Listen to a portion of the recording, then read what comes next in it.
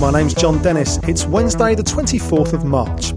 Today, a new blow to Britain's relations with Israel as the UK expels an Israeli diplomat over the use of forged UK passports in the assassination of a Hamas official.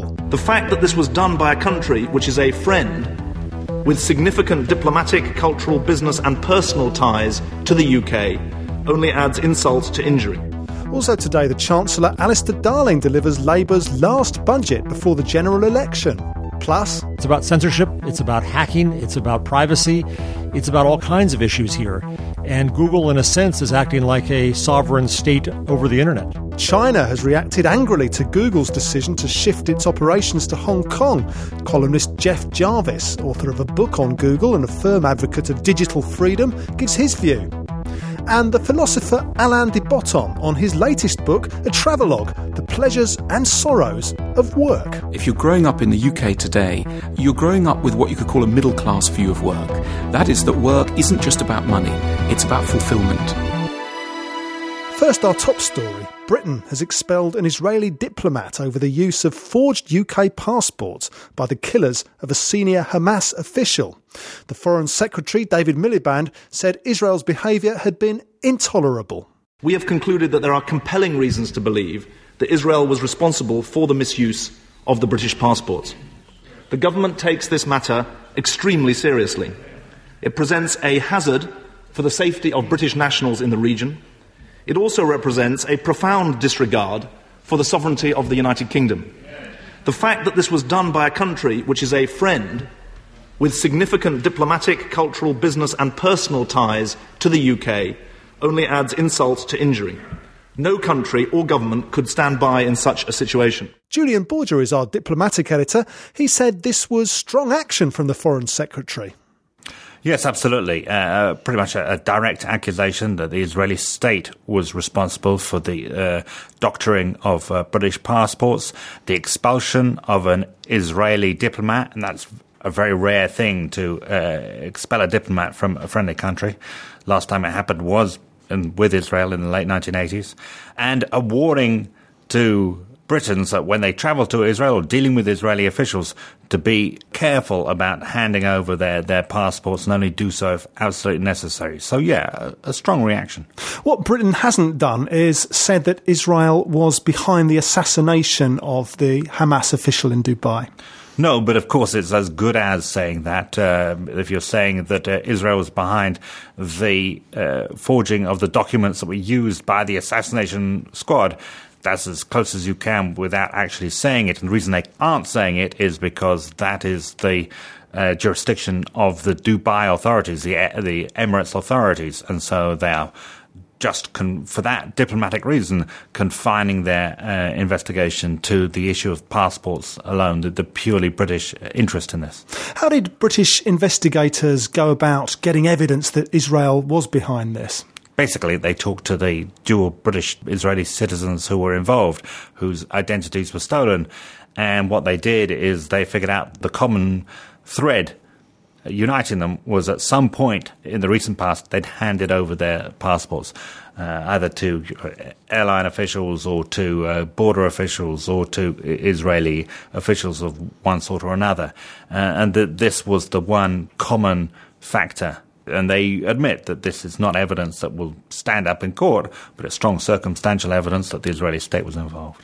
What do you make of the timing of yesterday's announcement? Just as Benjamin Netanyahu was meeting Barack Obama, with Israel and the United States, relations between the two countries already particularly strained. Well, the Foreign Office were adamant that did not determine the timing. The timing was dictated by the tempo of the SOCA report, the Serious Organised Crime Agency report, and it wasn't to do with the broader politics. Nevertheless, clearly it is going to weaken and be a problem for Netanyahu in Washington. He's been accused by a Western government, or his government has been accused by another Western government of being involved in a fairly heinous crime. And where does all this leave relations between Britain and Israel? At a pretty low point. They've been through these kind of ructions before, particularly in the late 80s, when there were a number of Mossad operations that infuriated the Thatcher government. She ended up closing down the Mossad base in London in the late 80s after a string of these. So it's been worse, but not a lot worse than it is now. Julian Borgia, and there's full coverage today at guardian.co.uk/Israel.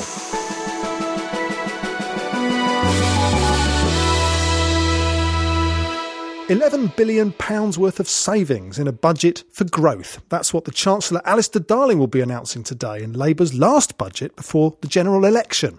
Heather Stewart is the Observer's economics editor. I put it to her that an election or no election, Alistair Darling hasn't got much cash to throw at the voters. Well, he certainly hasn't, but it is true to say that the deficit, which we've been bandying this £178 billion figure around since December, when he estimated that's how big his shortfall was going to be for this year. Actually, it's probably going to be a wee bit smaller. He's got more than he thought from the bonus tax on the city. Unemployment's been a little bit lower than expected, so he may be able to tell us he's got a slightly smaller deficit than he thought, perhaps up to £10 billion smaller, and that does make the leeway for a few cheap giveaways. We're told that he wants to make £11 billion worth of efficiency savings. Do we know how he's going to do that? Well, this is a trick that the government has pulled over and over again to talk about efficiency savings, and the claim is always that they can find the money through saving money on backroom services, things like human resources and finance and these kinds of things, without affecting frontline services. But there have been several rounds of this now, and certainly £5 billion worth of it was announced in the pre-budget report. So you have to be increasingly sceptical, I think, about how much of this you can do with, genuinely without touching the front line. And there's going to be a crackdown on tax evasion, another way of saving some money. Yes, this is an interesting political point, really. I mean, we've had several crackdowns on tax evasion, but of course, with the Lord Ashcroft scandal fresh in everybody's minds, it's quite a nice opportunity for Labour to give anyone who's hiding their money offshore as hard a time as they possibly can, and remind everybody that we might associate the Conservatives with these kinds of practices. And the budget is a springboard for Labour's election campaign. How will Alistair Darling attempt to mark out the difference between Labour and the Tories with this budget? Well, I think he wants to talk about what happens beyond the recession, because we're just out of recession, although the economy is still very fragile. And I think he wants to give us the sense that Labour has a longer-term plan for rebuilding the economy. He's going to talk about creating low-carbon jobs, for example, and, rebalancing the economy towards manufacturing, which the government wants to kind of help more actively than it has in recent years, and give us a sense that, well, the Tories are very much focused on cutting the deficit. That's really the heart of their economic policy. Labour is thinking a little bit more long term about what kind of economy we might want to have in 2, 3, 5 or 10 years' time. Heather Stewart, and there's full coverage of the budget at guardian.co.uk/budget, including later today a special budget podcast presented by Aditya Chakraborty and Tom Clark. You can listen to highlights from the budget and analysis from the Guardian's expert panel of commentators, and that podcast will replace tomorrow's edition of Guardian Daily. That's at guardian.co.uk/audio later today. My name's Jon Dennis. Still to come on Guardian Daily, Alain de Botton on the pleasures and sorrows of work. But first, Internet freedom campaigners have welcomed Google's decision to shift its operations in China to Hong Kong, which, although part of China, operates under different laws. And it follows a 2-month standoff between the search engine and Beijing over web censorship. Jeff Jarvis writes a new media column for The Guardian. He's also the author of the acclaimed book, What Would Google Do? I'm delighted that someone is standing up for free speech on the internet, and I think it's an important move. So I'm fully supportive of Google's move, and the Chinese will do what the Chinese will do. Google made a mistake in the first place, though, didn't they, by censoring content in China? I think they did. Google went against its own principles. They said that they would always re-examine that, and indeed they did. What's going to be the impact of this on Google's business? The impact on business in the short term is minor, though they don't report out their Chinese numbers. I've seen, approximately $100 million a quarter for a $26 billion company. That's not much. Obviously, there's some concern about leaving this huge market, but it's not just about China. This is also about Google defending the internet and defending our rights and our freedoms around. And so it's about censorship, it's about hacking, it's about privacy, it's about all kinds of issues here. And Google, in a sense, is acting like a sovereign state over the internet. To what extent, though, did Google weaken its moral authority by 4 years of self-censorship in China? I think it did not help them. When I wrote my book about Google, I criticized Google for its opaqueness about its ad splits, though it promises to be more transparent now. I criticized them over China. They fixed that. We can change our erring ways. China has said that Google has violated written agreements by withdrawing to Hong Kong. Will Google be worried now about how the Chinese authorities might react to this? Who knows what will happen, because Google also has other business operations and technology operations in China, which are an opportunity for Chinese engineers. But I think it's going to be a fight one way or the other, and the Chinese are digging in their heels. I don't mean to compare this to the actual repression that occurred in South Africa during apartheid, but I think there is a parallel here insofar as companies deciding at some point not to support a repressive regime. And so at some point, the South Africans didn't have Coca-Cola and the Chinese won't have Google, but it is a necessary step, I think, to change what's happening in China. If Google didn't do this, it would never change. Opponents of sanctions against South Africa during the apartheid years used to argue, Jeff, that companies not doing business there would leave ordinary South Africans worse off. So do you think that Google's withdrawal leaves Chinese web users, at least in the short term, worse off? Yes, a bit, but at some point we also need to give the Chinese people the reason to have this fight out with their own government. That was the argument for Google to be in there. It was better to have a hampered internet than no internet at all. Well, they already have the hampered internet. Google also hampered it, so they didn't have the full internet. They're really no worse off in that sense with Baidu, which is going to follow the government's rules. Do you think that eventually China will have to admit defeat in its attempts to censor the internet? I think that every tyranny will be brought down at some level by the internet. But then I'm an optimist. But I think that it becomes impossible for a government to restrict the flow of information and communication for its citizens, whether that's in China or Iran. The one exception to that right now is North Korea, where, of course, they don't have internet access.